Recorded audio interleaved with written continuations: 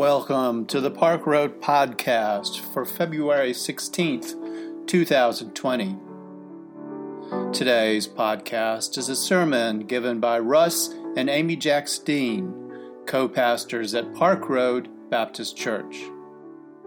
The title of the sermon today is Social Justice. Is there any other kind? This is the final in our Epiphany series. We've been through weeks of talking about how are the many different ways that we experience God, whether it's the mythical or mystic way or the ritual or how we experience God in all these different ways in which we are made as human beings.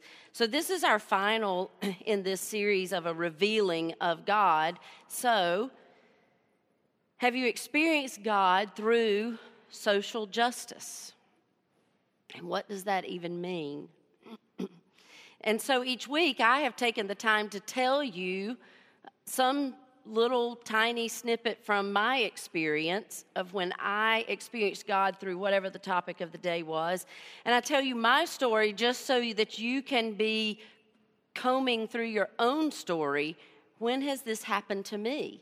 And if you've not had one of these experiences or epiphanies, it's probably because you're not paying attention, or it may be because you're not willing to name it that, or maybe you've got work to do. So I hope at some point you can kind of look back through your life and see your own epiphanies. So today I tell you one of mine. When I think about social justice, the biggies come to mind. The habitat houses that I've put hammer to nail and helped to build. I think about the marches that I have been in, the women's marches and various other marches. The march that we did in the uprising of Charlotte some years ago after a shooting, and people gathered downtown and it was chaos, and clergy went and wore our stoles and we tried to help be a presence of peace. I think that's social justice. I've tried to speak out. I've tried to write about our calling to the poor, the underserved, those who are oppressed. I've tried to talk about things that are not fair and not right and not just. And so a lot of our job here really is talking about these things to you so that hopefully you will be inspired to actually go out and do those things. And we try to make sure that we are a part of the action and not just the talk. So I'll tell you this one story. Before we moved to Charlotte, so this has been about 25 years ago, it was a social work kind of job, and I was the first director of Christian Women's Job Corps, a program that was sponsored by the Women's Missionary Union of the Southern Baptist Convention. Now just let all of that sink in. I'm not your typical WMU woman, if you know what I mean. But they developed this program, and this was a pilot. We were living in Birmingham, and the headquarters of the Women's Missionary Union is in Birmingham, and I needed a job. And they were piloting this program called Christian Women's Job Corps. The effort was to take women, you would probably know these programs most as a welfare to work program. But the program was designed to take women who were living a life of dependency and help move them to a life of self-sufficiency. And so we would spend weeks together learning life skills and job training and interview skills and what to wear and how to pay your bills and just basic life skills. And so I spent a year and a half working with this program, ran the first one in Birmingham, and then supervised 5 others that developed around the city. In my training for this program, Doris, my mentor and boss, was telling this story, and she said, you know, the Bible says the poor will always be with us. And then she said, but that doesn't mean it has to be the same people. So what are we going to do to help the poor no longer be the poor? And before she launched, she said, I just want to tell you a story of how people like us, and we all looked like people like us, like to do this. We like to see a need, and then we like to rally the troops, and we like to meet the need. Don't we? I love to see a need, rally the troops, meet the need. That's awesome. She said she knew of a church that had this group that wanted to help people that needed food. They found this family living out in this trailer out in the middle of nowhere, Alabama, down a dirt road and a gravel road, and you finally get to them in their a trailer with junk in the yard, and it just looked trashy. And they felt so good. They saw the need. They rallied the troops, and they took the food. And they arrived because they had small children, and those children needed milk, and they knew that they needed milk. And they had visited before and felt like they had not seen enough milk. So they took a lot of milk. Guess what they didn't need? Milk. They saw the need. They rallied the troops. They did not meet the need because nobody asked, what do you need? Lactose intolerant people don't need milk. Trailers that have tiny refrigerators can't store milk. They had to take the milk back home because nobody asked, what do you need?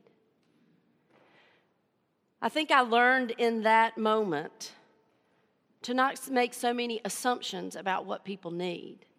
Maybe what they needed was just being known. Perhaps there were some food items. Maybe there was a car seat that was needed for a car. But maybe if you'd taken the car seat, you would have realized their car's not running.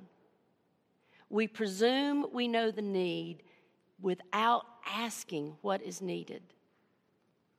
If you want to do social justice work, I can think of no better way to experience God. But you have to ask, got milk? On the way to church this morning, Facebook gave us a gift. I was reading along and I saw several of my friends had shared this. Now you have to think about who Park Road is if you know us. You have to think about your own church. But this guy wrote about the kind of church he wants to go to. And in many ways, I see Park Road in this church. And it's just too good not to share because it's all about what we're talking about today. Because if you do the work of social justice, if we preach and talk about social justice, and if we go out there and do social justice, it is not an enlargement campaign.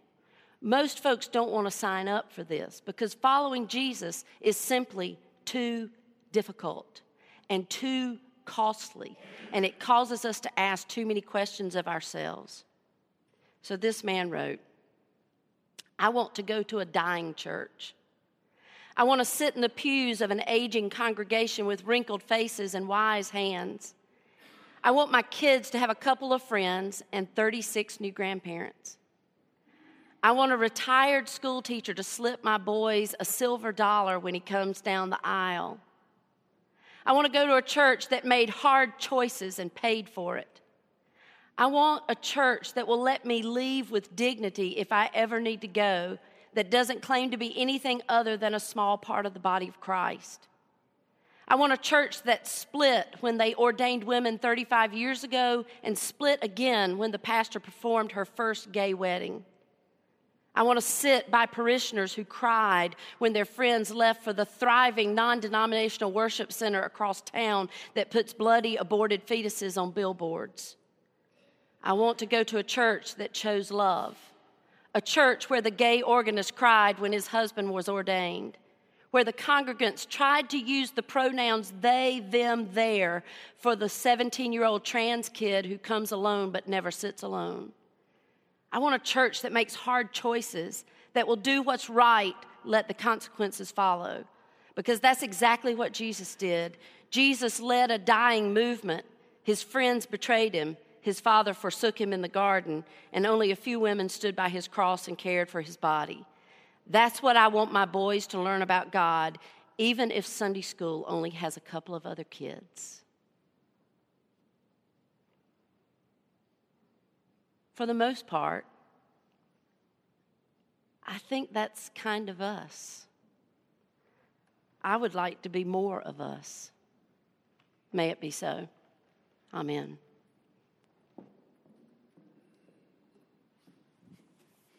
Amy's story is a wonderful reminder of this quote that's in your bulletin. Martin Luther King Jr. said, "Charity is a poor substitute for justice."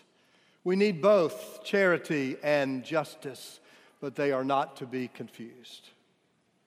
Years ago, a friend of mine argued that there is no such thing as private faith.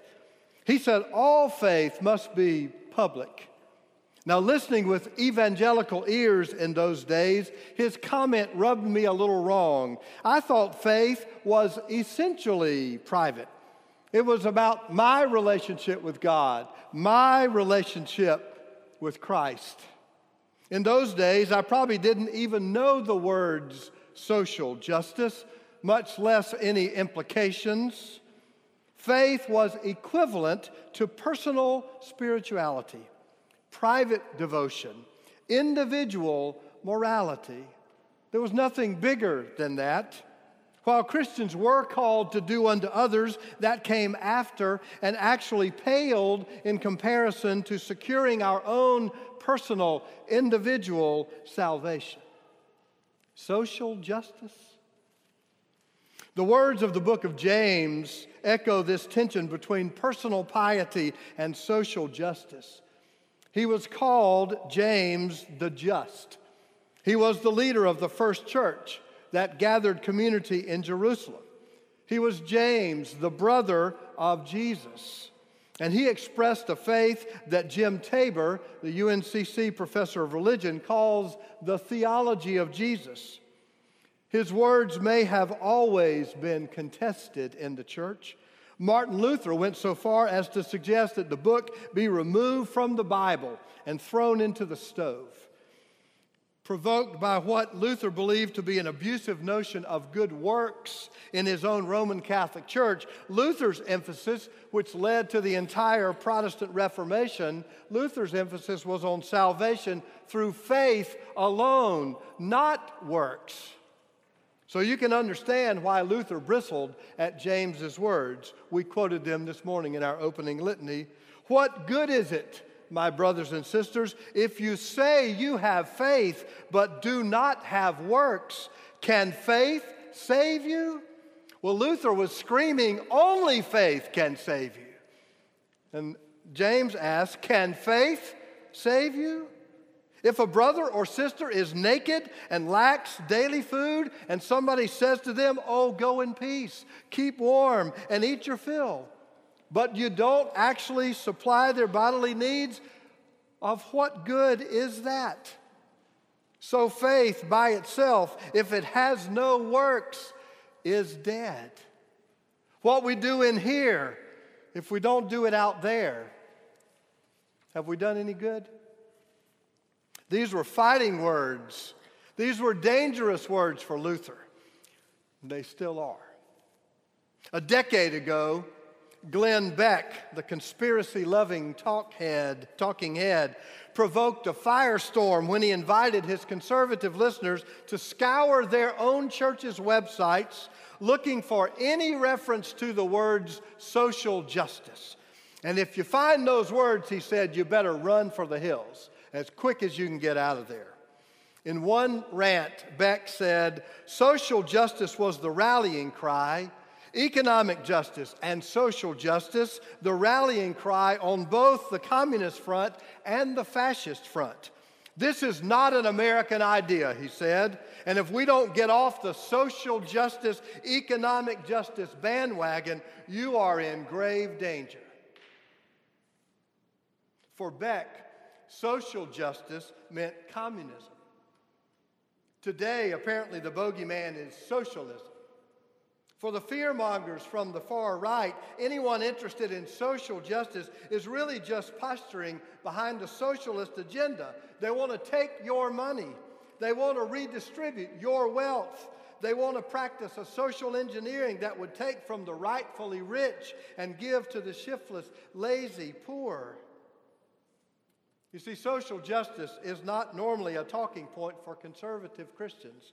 But I found an interesting article this week on the website of CBN. Yes, that's the Christian Broadcasting Network, home of Pat Robertson and the 700 Club. Interestingly, an article about social justice. Here, one paragraph from that article. Lamar Vest of the American Bible Society visited the 700 Club earlier this year to discuss the new Poverty and Justice Bible.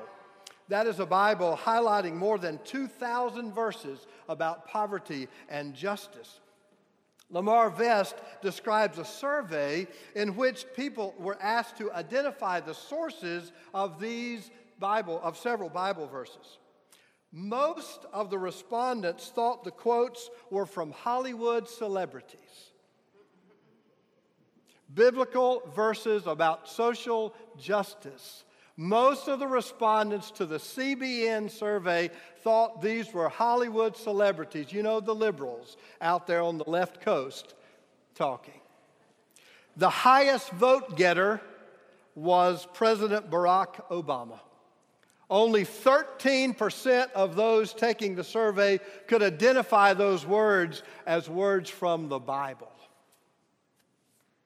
There is a deep suspicion in conservative circles about social justice, the hard implications of which are felt throughout our society. Liberals are labeled as socialist. The poor are castigated as lazy, responsible for their own misery. Immigrants are cast as dishonest, even criminal invaders looking for a free ride. Individual rights trump the common good. Fear breeds disdain for the least of these, and cynicism makes its hard heart felt from the very bottom to the very top of our society. As one Latin American priest said it years ago, when I feed the poor, they call me a saint. When I ask why they are poor, they call me a communist. It has always been the job of the church to ask the hard questions.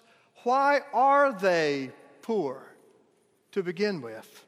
Always been the job of the church to ask the hard questions and to present an alternative, an other perspective,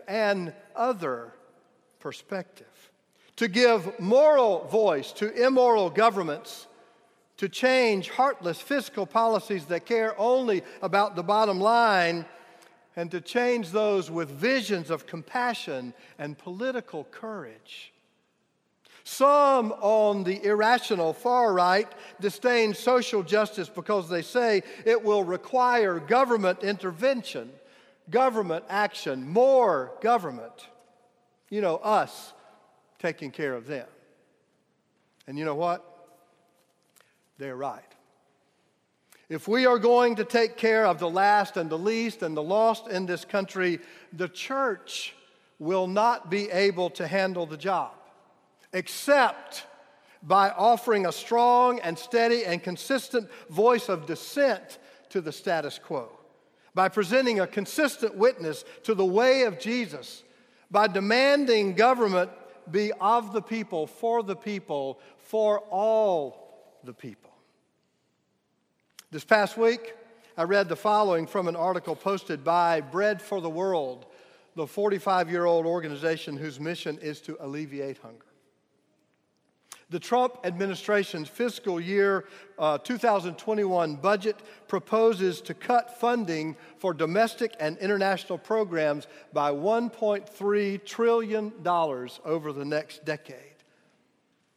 Should the church in the U.S. just pick up the tab, pick up the slack, make up the difference? $1.3 trillion slashed in funding for the poorest? Bread for the World's policy experts determined that the country's religious congregations would need to raise an additional $375,000 every year for the next 10 years to make up for the proposed cuts in anti-hunger and anti-poverty programs.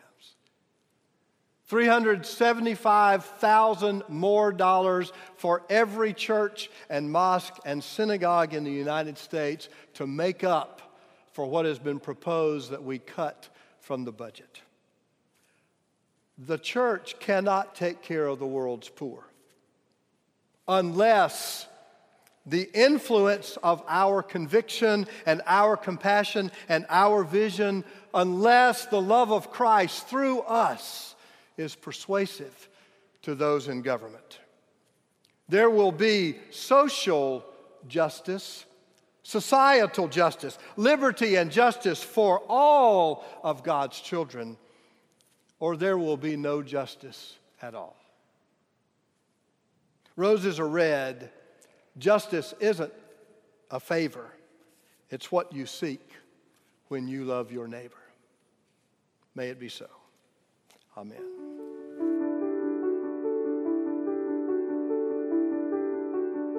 We invite you to learn more about Park Road at parkroadbaptist.org.